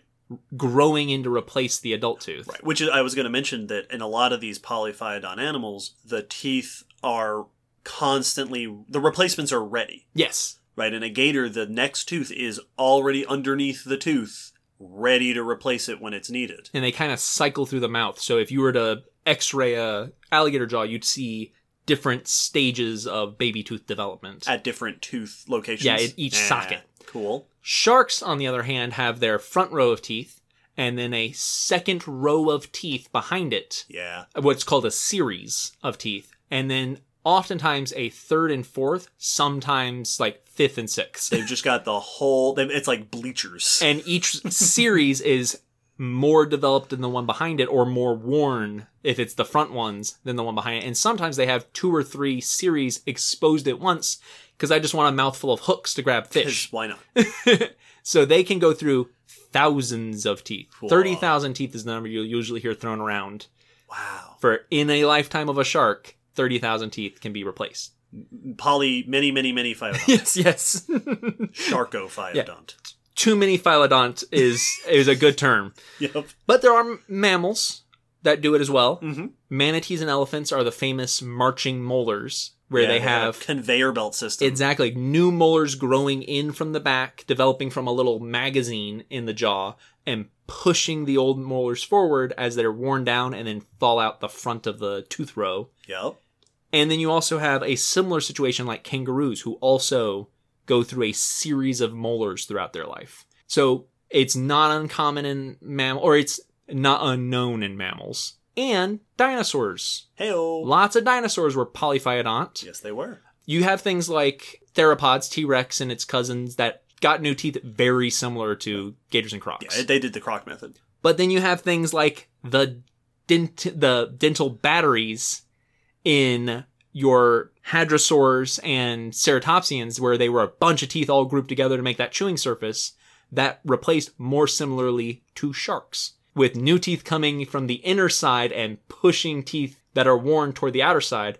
But unlike sharks, they didn't shed, they reabsorbed. Oh. Yeah, so they had a cycle, not a conveyor belt. Right? Their teeth were the conveyor belt. So lots of weird replacement methods in the animal kingdom. Another cool note on tooth variety that I always think is cool, for reasons that will become very clear in a moment, is that you can have teeth on different bones of the jaw. So Crocodilians don't have teeth on different bones of the jaw. Well, they do. But so in mammals and crocs, you imagine, so we have teeth on the maxilla, which is the bulk of the upper jaw is your maxilla, and on the dentary, which is the bulk of the lower jaw. Yeah. So left and right dentary, left and right maxilla, each have a tooth row. But if you look at other animals, you'll get teeth on, so if you look at a python, pythons are a great example of this. They have the maxilla and the dentary teeth, and then in the very front of the mouth, they have a premaxillary bone, which sometimes has little teeth on it. And then the roof of the mouth has a palatine bone, which forms the roof of the mouth, that has a row of teeth. And then behind that is the pterygoid bone that has its own set of teeth that form a continuous row from the palatine teeth. So some snakes like that have teeth on 1, 2, 3, 4 paired bones, plus the premax, which is often fused together. So you can have different variety of where your teeth are and how many bones have teeth attached to them. And the premaxilla teeth are in most reptiles and most mammals have those, just in like a lot of mammals. The premaxilla is not unfused. Right, it's not separate. It's not separate like it is obviously in reptiles. So like we have premaxilla teeth, but our premaxilla is just fused to our face. Sometimes in human dental terms, it sometimes is called the incisive bone, because it's where the incisors are. Yeah. So it's our front teeth. And yeah, you see that a weird organization of teeth in certain animals, which is cool. We've talked about vomerine teeth in mosasaurs and stuff like that. Yeah, and we mentioned pharyngeal teeth in the moray eel down in the throat. And this actually leads us to like the variety of teeth. That is another feature. Having different teeth is a feature that not all animals have. Right, different types of teeth. Yes. Different forms of teeth. We're used to it because it's what we have different teeth. Like, you can look in your mouth right now and go, yeah, those teeth are very different because they feel different and look different. And Oh, yeah. I call them different things. But that is known as heterodont. Lots of animals are homodont. So if you think of those pythons I was just Yep. mentioning, or a shark is a good Yep. example, lots of teeth, and they all look pretty much the same. Yes. And they're all doing pretty much the same thing. So heterodont, hetero being different, homodont, homo being same, different toothed, same toothed. Now, more so than most of our other groups, they all have this to a degree, but more so than most, this one has a very granular distinction between the two, a very gauged. You can be slightly homodont and more heterodont, or mostly homodont and slightly heterodont, and Yeah. somewhere in the middle. You can be homodont in your shape, but heterodont in your size. Yep. And so, like, crocodilians are a great example where they have differentiated teeth. Like, their back teeth are a little less sharp than their front teeth, and their front teeth they have more prominent cananiform, pointy, big, prominent teeth, but they're all still just peg teeth. Right. T-Rex is another similar Yeah. example where it's got those banana teeth along the mouth, and they're mostly shaped the same, but there's a handful up front that are much bigger. But then you do have animals like a lot of lizards where if I took a tooth from the back of the mouth and the front of the mouth and the middle of the mouth, you couldn't tell me which one was which. Right. Classic homodont dentition. And then you have things like mammals who are every single tooth on one side of the mouth is completely distinct, even from the other teeth it's like. So we should make the distinction now that we're getting into this, that speaking of tooth positions, Mm-hmm. we tend to think of teeth in quadrants. Yes, we do. So the bones of your jaw are usually paired on either side, so you're symmetrical, so you have the same thing on either side, and different but similar from top to bottom. Yeah. Some animals have very distinct bottom teeth compared to their top. So in humans, when we talk about the types of teeth, we're going to see the same basic setup in each quadrant. Upper left, upper right, lower left, lower right Yeah. of Your the jaw. left teeth should be a mirror of your right teeth, and then we just need to differentiate between top and bottom. You'll often see that described that way, and it becomes very important in how we group different sets of teeth. Now, this is getting very heavily just into mammals. Right. There's this fascinating, and we talked about this in episode 47, sort of early synapses into mammals. One of the classic things that we observe is that our earliest ancestors were very homodont, and you start to see more and more differentiation and specialization in how different teeth in different part of the mouth are shaped and how they're being used. And so that's what mammals really brought to the teeth table. Yeah. Yeah. It's one of our biggest sort of claims to fame that very few other animals have really capitalized on. We created, through our evolution, distinct groups of teeth, each with typically fairly uniform characteristics. There's still tons of variety of each of these groups. Some animals have done really weird stuff, and some have gotten rid of groups entirely. But the groups are as follows, and these terms you're probably already familiar with. The incisors, Up your front. teeth. The canines, the teeth behind the incisors. The pointy ones. Your premolars, the slightly less pointy, slightly more grindy teeth behind the canines. And your molars, your back teeth. From front to back, incisors, which tend to be sort of flat and chiselly. They're usually made for nipping, cutting, gripping. Your canines, which are pointy. Which are typically for holding, tearing, or defense or fighting sometimes. Think about wolves. Yeah, those. Or saber-tooth cats who have taken it to the extreme. Yes, exactly. And then your premolars and molars, which in us are very similar. Yes. Like They're pretty much all grindy, flat they all teeth. feel basically the same, but in many, the premolars are kind of a mix between a canine and a molar. They're a little more pointy. They have less surface area than a molar. Right, they're kind of triangle. Like I'm thinking dogs. Yeah, and they're often, and we'll get to this, but they often have two bumps, versus Yes. the lots of bumps on a molar. Yes. So those are your groups of teeth. There's chapters to be written about each one. Oh, absolutely. But what this becomes important for is something known as dental formulas. Very big deal in classifying, in describing different groups of mammals. So a dental formula goes back to those quadrants that you mentioned, David. This is where I can describe with a very simple set of numbers, as long as you know what the order and arrangement means, what kinds of teeth are on each side of the mouth, top and bottom, and how many of each type of teeth there are. The way we do this is we use the initials I, C, P, and M, sometimes PM and M. Right. Incisor, canine, premolar, molar. And then we list the number of each of those kinds of teeth on one half of the jaw next to it, with sometimes it's written where the numbers are, the two lists of numbers are above one another and below one another. Right. For the top and lower. 3/3, 1/1, Yeah. 4/4. Just say 3 on top, 3 on bottom, 1 on top, 1 on bottom. And sometimes you'll see like the top ones literally written in a line with then a fraction line, and then the bottom one's written in a line. Sometimes you'll see it where it's more fractional, to where it's 3/2, 2/3, and da-da-da.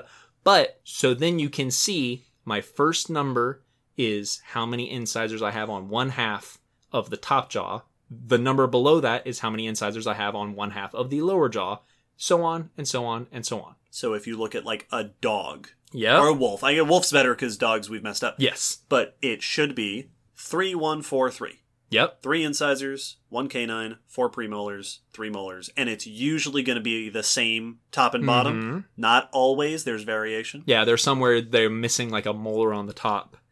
And looking at this code, you can then start to identify trends and patterns, and you can get things like us humans is going to be 2, 1, 2, 2-3. Right.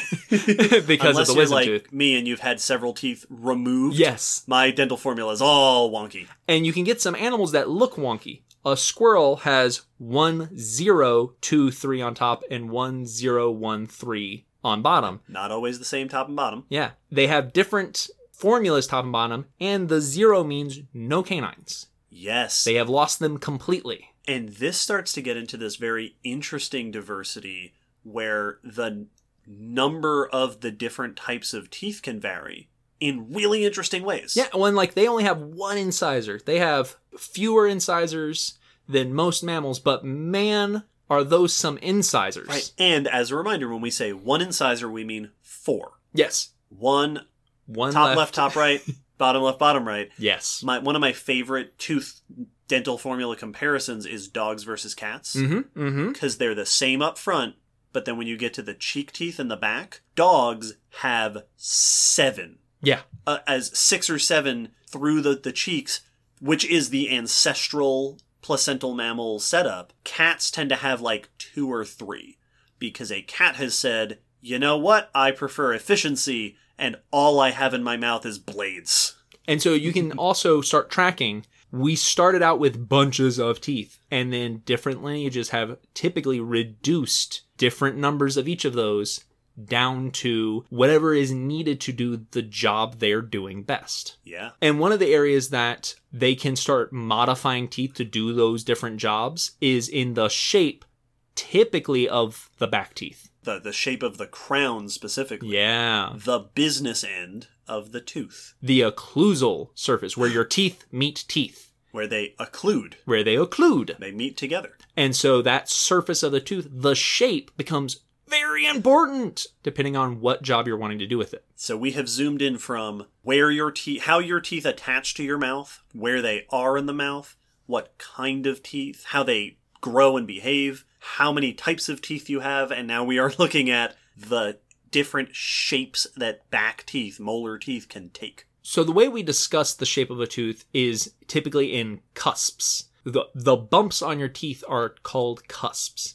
And the number of cusps, the shape of the cusps, all can have different names. And you've probably heard some of these. Yes. For the first one, or for these first set of terms, it just has to do with how many cusps you got. And the most common terms you'll hear used for this are a cuspid, which has one cusp. Your canine's a good example of a prominent cusp. Right. It's got one bump. It's basically a cone. Yeah, most reptile teeth are cuspids. They just have a single bump. Bicuspid, you have two bumps. And that's why the premolars are very often bicuspid in many animals. Behind your canines, it is a two-bumped tooth. Tricuspid, which is one of the earliest complex teeth we see, is three bumps. And then there are teeth that can continue to add to that. You can get four cusps and lots of little subcusps. Oh, yeah. They get real wacky. You get real weird. There are a couple of theories as to how we gained cusps over time. Some earlier ones suggested that teeth merged. Single-cusped teeth merging into multi-cusped teeth. But that's not generally what's accepted. Mostly it's accepted that we had a single-cusp tooth that then had another cusp pop out. Right. It's like when you grow an extra finger. Yeah. And then as you got a row of cusps, typically it's three cusps in a row, then you could start moving those into a triangle shape and into different orientations to make a different chewing surface. This chewing surface has its own set of names that get real crazy and awesome. We'll go into some of them. Yes. So the ancestral mammal molars you'll often hear called tribosphenic, three cusped teeth. And a lot of those take different shapes. You have like Zlambodont, which have a triangle-like shape. And then you have other variations of that three-cusped shape until we get a fourth cusp added in. That then gives us a whole list of other shapes to go to. And so some of them, like, you can almost see, like, there's a couple that are defined by the shape the cusps take and the ridges between the cusps. They're sometimes like a mountain ridge, like a blade almost connecting cusps. Some have V-shaped, some have W-shaped. Yep. Real zigzaggy. It gets very specific and detailed and complex. Quadratubercular is when you have those four cusps that come in and start. That's what taking that shape and running with it is what most mammal groups are known for. But you do see some groups that still have these more simplistic, just three or fewer cusped teeth. Like moles and shrews have. Yep, I think bats have teeth like that too. Those very zigzagged or three pointed teeth. And then we get into teeth that are probably more recognizable. Bunodont is typically four cusped and rounded and kind of flattened for crushing and grinding. Right. If you want an example of bunodont teeth, stick your finger in your mouth. Yes. And feel your molars. Us, pigs, raccoons. A lot of omnivores. Yeah, great omnivore teeth. These are really good for just eating general stuff. I want to crush stuff. You have things like lophodont, which is one of my favorite terms because it's a loaf of tooth. Yeah. Loaf means ridge. Yes. But it also, lophodont tooth looks like a loaf of bread. It's basically like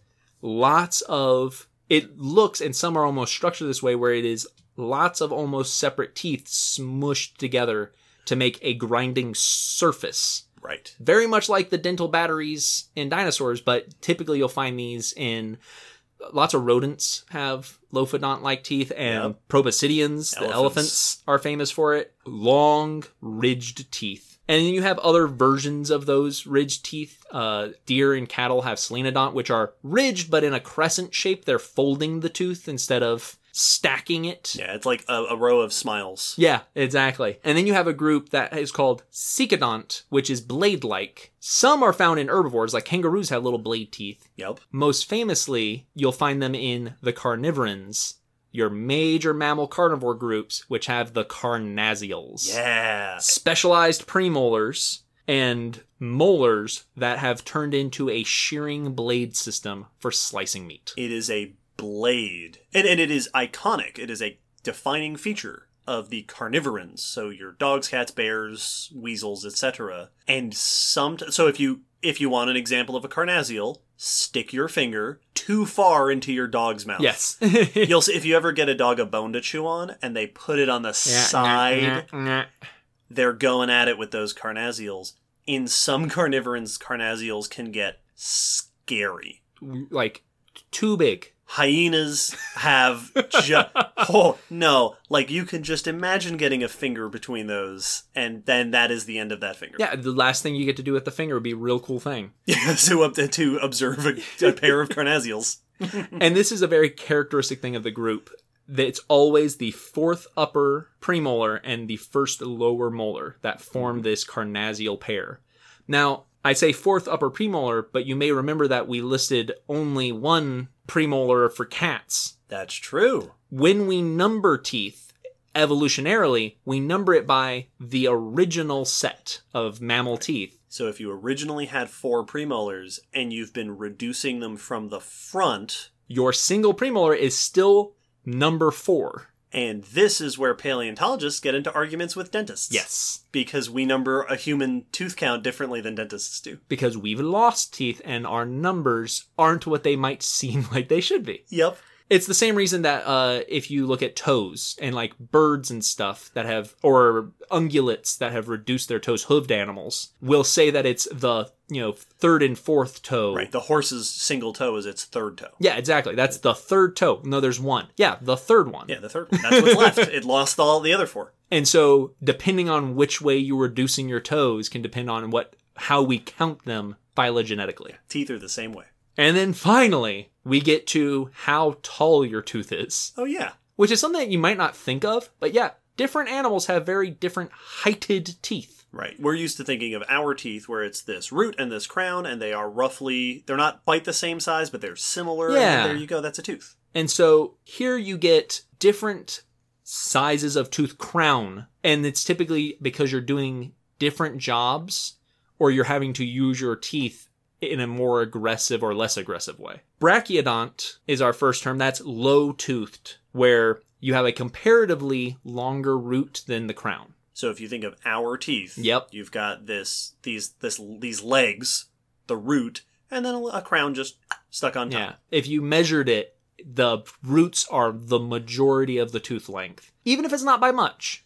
And then the opposite of that, hypsodont, where your crown is this sky riser above fairly, comparatively short roots. Yep. Now, their roots could be longer than ours, but their crown's way longer than ours. And here you typically find these in herbivores. Yes. Things eating often grass. And we talked about this, I believe, in the episode we devoted to, at least for me, the first animal that always comes to mind. It's the animal that is in every single example when I looked up hypsodont. Yep. Horses. Horses have these skyscraper crowns on their teeth. And the reason is that their teeth are like ours. They can't keep growing them like a mouse does. Right. So when they're eating grass, which has glass in it, those shards of glass, they are grinding their teeth down and eventually will run out of tooth. So to lengthen that eventually, they added more crown. So if you over ever time. get to see an image of a horse's jaw sort of dissected open, you'll see these little roots in the bottom and then this super tall crown, the tip of which sticks up out of the gums into the jaw. And it just, as it wears down, the tooth rises. It continues to erupt throughout their life. Yeah. So while ours erupt and go, all right, I'm in place, I'm done. This is it. Their teeth are just constantly moving up and being worn down. It's like, what is it? Stone Mountain in Georgia, and I think Mount Everest, is it? Where they are rising at almost the same rate they're eroding. Yeah, the Himalayas are still rising, but also being worn down. Yeah, so they're staying at roughly the same height. That's what's happening here. You do see animals who also are eating tough stuff like mice, and they've just decided to let their teeth grow forever. So they're just grinding down. Some of their teeth are ever growing. Yeah. So it doesn't need to have a tall crown because the crown is as big as they need it to be. The crown is a never-ending crown.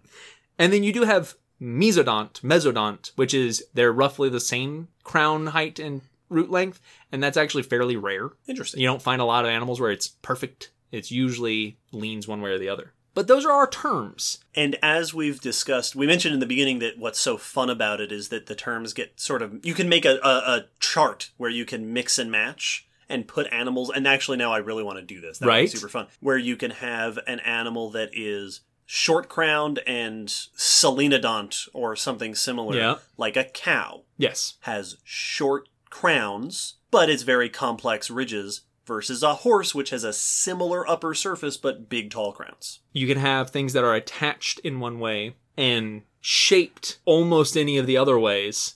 Like there's bufodont reptiles that have flattened teeth for crushing stuff. Yes. But still have reptile attachments and reptile cusps. And you can have animals like mammals, where you have a thecodont, socketed, heterodont, different types of teeth, dentition, where your different teeth are doing different food-related things, versus something like a pit viper. Yes. That has teeth on multiple bones, pleurodont teeth that are almost entirely homodont, except for a pair up front that are doing something very different, and then that are shaped like needles. Yeah, exactly. And then you have groups that are doing things that teeth were never meant to do. Yeah.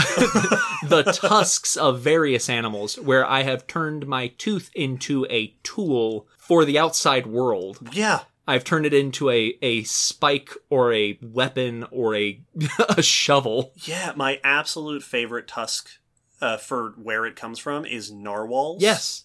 A narwhal's tusk. If you don't know what a narwhal is, it is a mythical creature. Yeah, right. It's the whale with the spike coming out of its face. It's the animal that gave rise to the myth of the unicorn because it has such a weird tusk. It has that single straight tusk sticking straight out of the mouth. Spiraling out of the face. It sticks out straight, spirals out. That is, if I remember correctly, its left front incisor. Yeah. Left, that bugs me so much. It's not the front two spiraled together. No. It's just one of them. It's offset. And to prove it, there are narwhals who have two tusks because accidentally both developed. Yep. So there is so much wacky diversity in what animals have done with their teeth. Yes. And finally, very quickly, we wanted to discuss why teeth are so important to research, especially paleontological research. Right. Because why do we mention them in every episode of the podcast? Why are we getting so excited about it? Why did I say you would have a class on this if you ever take paleontology? Teeth are one of the most important things we study for a list of reasons, one of which being they fossilize really, really well. They're so good at being fossils. They're tough organs, they're tough structures. Often the hardest structure in the body. And enamel is already mostly mineral. Yeah, it's petrified already. Yeah, so your teeth just need to take an extra little step, and there you go. Not to mention that, and this varies from animal group to animal, but even in humans, most of your types of bone, you get one, maybe two. Yes. You get a whole bunch of teeth. Yeah, we get up to 30 easy. Yeah, and also baby teeth. Yeah. And then if you're a shark, thousands of teeth. You're just littering those around. Yeah. So they are common. They're abundant, and they fossilize well. Yeah, and they're tough.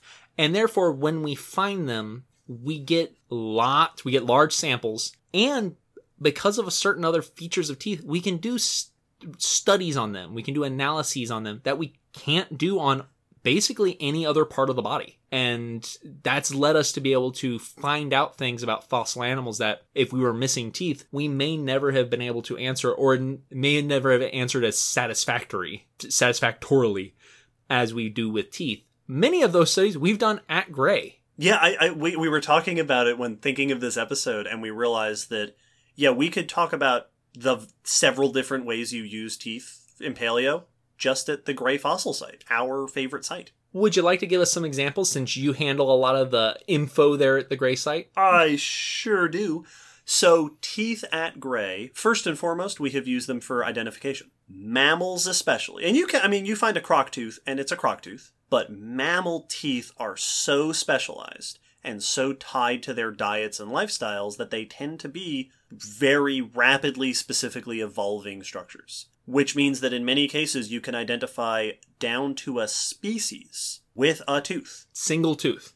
So you've got, at the Gray, we had the red panda, the badger, the wolverine, the horse were all identified. The first three of those were identified as new species. Yes. Based just originally on teeth. Because you can look at a tooth and go, well, that's a panda, but that's not any panda we've ever seen. Because the tooth is so complex and detailed. Yeah, you can easily, like, I can very often, if handed a mammal tooth, go, that's definitely this group. Yeah. Because it looks like a bear tooth, because other teeth don't look like bear teeth. Teeth were also the nail in the coffin to tell us what our elephant was. Yeah, exactly. Mastodon, because nothing has teeth like a mastodon. Yeah, we were missing the teeth. We didn't have skull. We only had skeletal. And so it looked like maybe this group. And as soon as we found the teeth, we went, nope. Nope, mastodon. That's mastodon. We've also used teeth to infer diet. Mm-hmm. Now, the classic way that I always think about that is the dinosaur example of, like, this one is shaped like a knife. Yeah. The shape of the teeth matching what you eat. Sharp teeth for meat, flat teeth for plants, a little bit of both for a little bit of both. Yes, but that's Paleo 101 stuff. That's scratching the surface. That's what I used at my kid talks at the aquarium to be like, hey, did you know teeth do different stuff? Right, but when we want to study more detail, what we do is we scratch the surface of the tooth. And actually, that's applicable in two ways. One of our professors, Dr. Blaine Schubert, has done a lot of work on microwear. Yep. Which is examining abrasion patterns on teeth and going, all right, what kind of food causes this damage on teeth? Yeah, it's because we can get a general, are you a vegetarian, a carnivore, or an omnivore by looking at the shape, but we can figure out, are you eating salad, grass, leaves? Yeah. Like, specifically, what are you eating by looking at these details?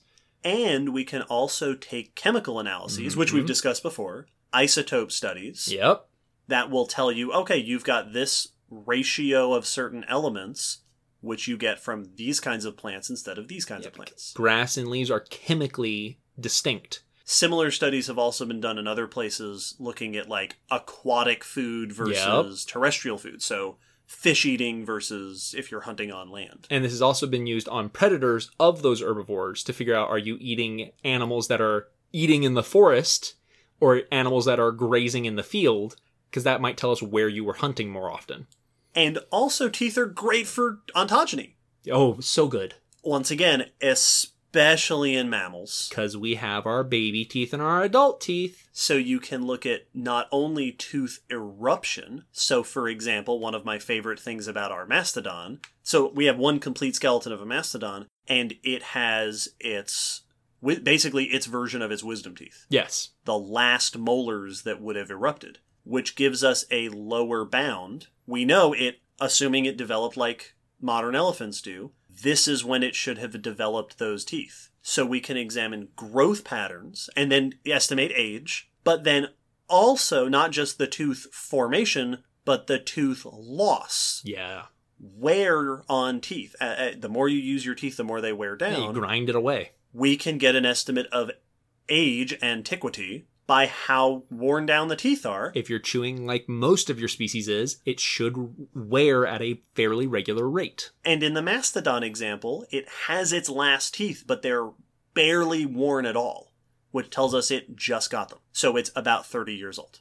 Meanwhile, we have so cool. A couple of tapirs that some of their teeth are worn down, almost gone. Like flat nubs. Like to the root. Because they just lived this ancient life and had completely used up their teeth. Yeah. So you can look at ontogeny, you can look at what species you have. I've always thought that it's fascinating that teeth are one of the very rare examples where you really can, if you have a good specimen, learn an absolute ton about your animal just from that. Well, it's like if you were to write a chapter book about each animal, the tooth is going to provide you a significant chunk of those chapters by itself. And it also, because as you mentioned, teeth fossilize so well, a lot of the time, that's what we get to work with. Yeah, there's lots of animals that are known from teeth, sometimes period. Some of the best mammal fossil specimens in the world. The most important ones are a tooth, a whole tooth, but nothing but the tooth. Nice. Thanks. So they are incredibly important, and it makes sense. The material they're made out of makes them useful for us. It also fossilizes different information chemically, but because mammals have focused so much on using our teeth for very specific jobs, they are very telling of the rest of the animal. You know, we don't use our teeth flippantly. We use them specifically. We only get 2. Yeah, exactly. We only get 2 sets. So it is a core aspect of being a mammal most of the time. There's also things that apply to us humans. We've used it for lots of studies into our ancestry. Yeah. It's human teeth, because that also fossilizes better than the rest of the humans. But it's also given us lots of information and insight into our current dentistry. Understanding why our teeth behave the way they do is often because of how they originally evolved. Yeah. So medically, it has a function because we still have teeth. And we have successfully discussed, I think, about 0.1% of the interesting things there are to say about teeth. Oh yeah, like this was a very tough topic, mostly for the fact that, and we've said this before, of like, it's hard to know what to cut out, or there's just so much, and it's hard to know. Here, I felt bad. Right? About cutting stuff out. It's like, I'm only going to get to mention tusks. Like, not even the fact that all the animals who have tusks use them in very different ways. Like, well, listen, we can do a tusks episode. Please, someone request a tusks only episode. It was on our list. So there's just, their teeth are a extremely heavily studied subject, so there's lots of information about them, but they're also a ridiculously rich topic because we have a good record of them. So if you want to hear more about teeth, let us know, because we'll love to talk. We would love to talk about teeth again. Absolutely. Because just barely have we bitten into this topic. Very nice. Before we wrap up the episode completely, we do have a patron question. That's right.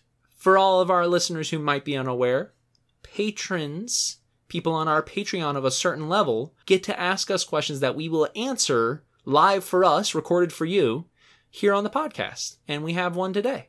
We sure do. Today's patron question comes from Rita, who posits, I like it. Ooh. Millions of years after humans have gone extinct, a likely scenario, as future paleontologists of whatever we want to imagine that would be. I assume cephalopods. Naturally, alien cephalopods, are digging up our remains. Is it likely that they will dig up any of our artifacts as well?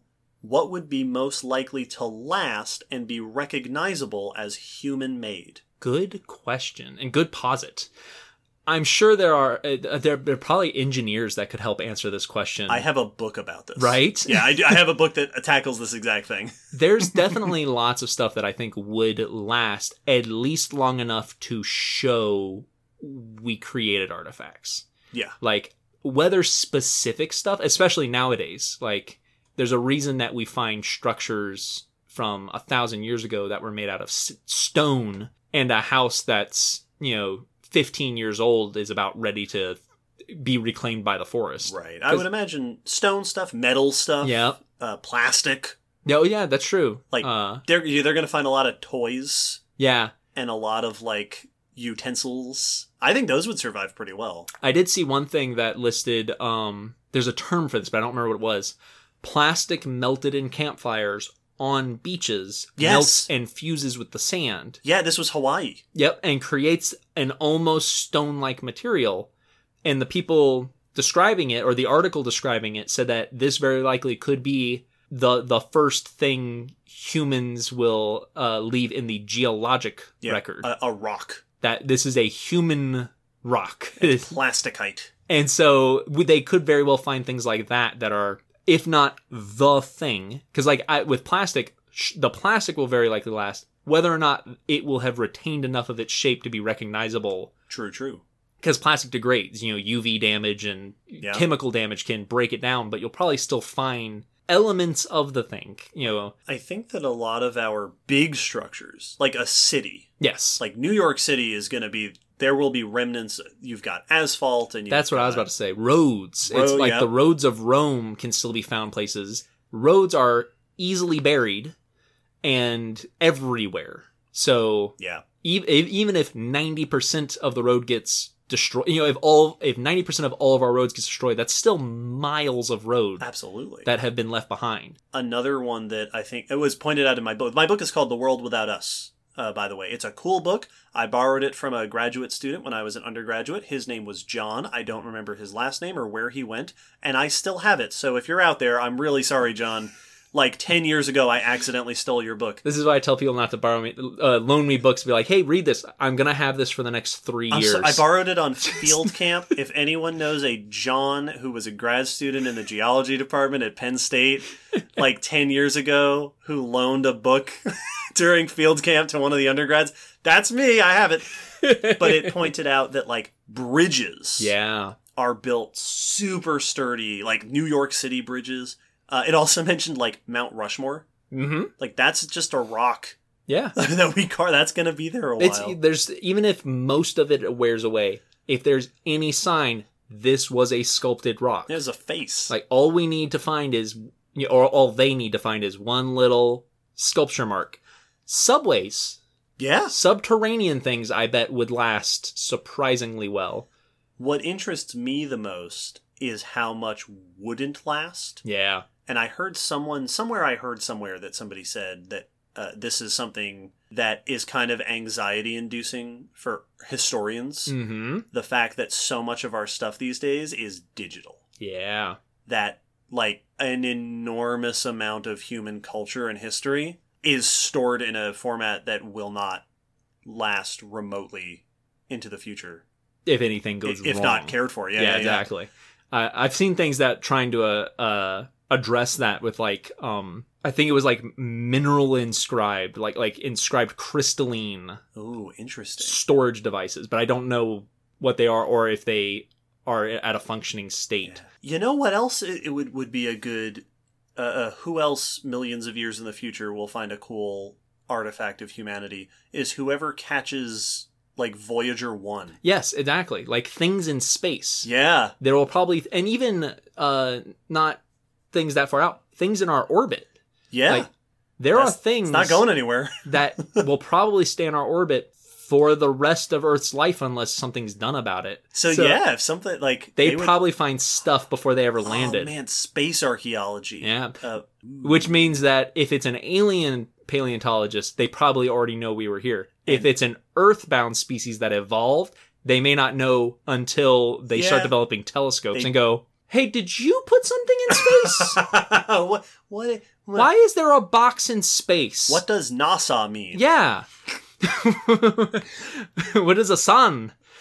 Rita, this is an awesome question. And I address Rita now to stop us. Yes. Because we will do this forever. Oh, no, there's a million cool... And the time frame saying, is it thousands, millions, hundreds of millions? Yeah. The farther you go, it starts becoming more and more like the Cambrian. Thank you for this question. Very, very cool. Very interesting topic. It's a fun idea. Want to hear us talk more about it? As always, let us know. Oh, absolutely. I'll talk about this however long you want me to. Yeah. And with this, we finally draw this episode to a close. Thanks so much for listening, everyone. I hope you enjoyed us talk about teeth. If you want to learn more, there will be a blog post with pictures and links as usual. Check it out. Once again, thanks to our listeners that requested this topic. Yeah. Thanks to our new patrons for joining us. We've done live chat recently. In fact, the last couple months, we've done a ton of extra stuff, so check it all out. Go see that bonus material. Go to the Zazzle store and get yourself some cool merchandise. As usual, we release episodes every fortnight. We'll be back soon. So see you in a couple of weeks, precisely. And bye till then. Bye. Doot, doot, doot, doot.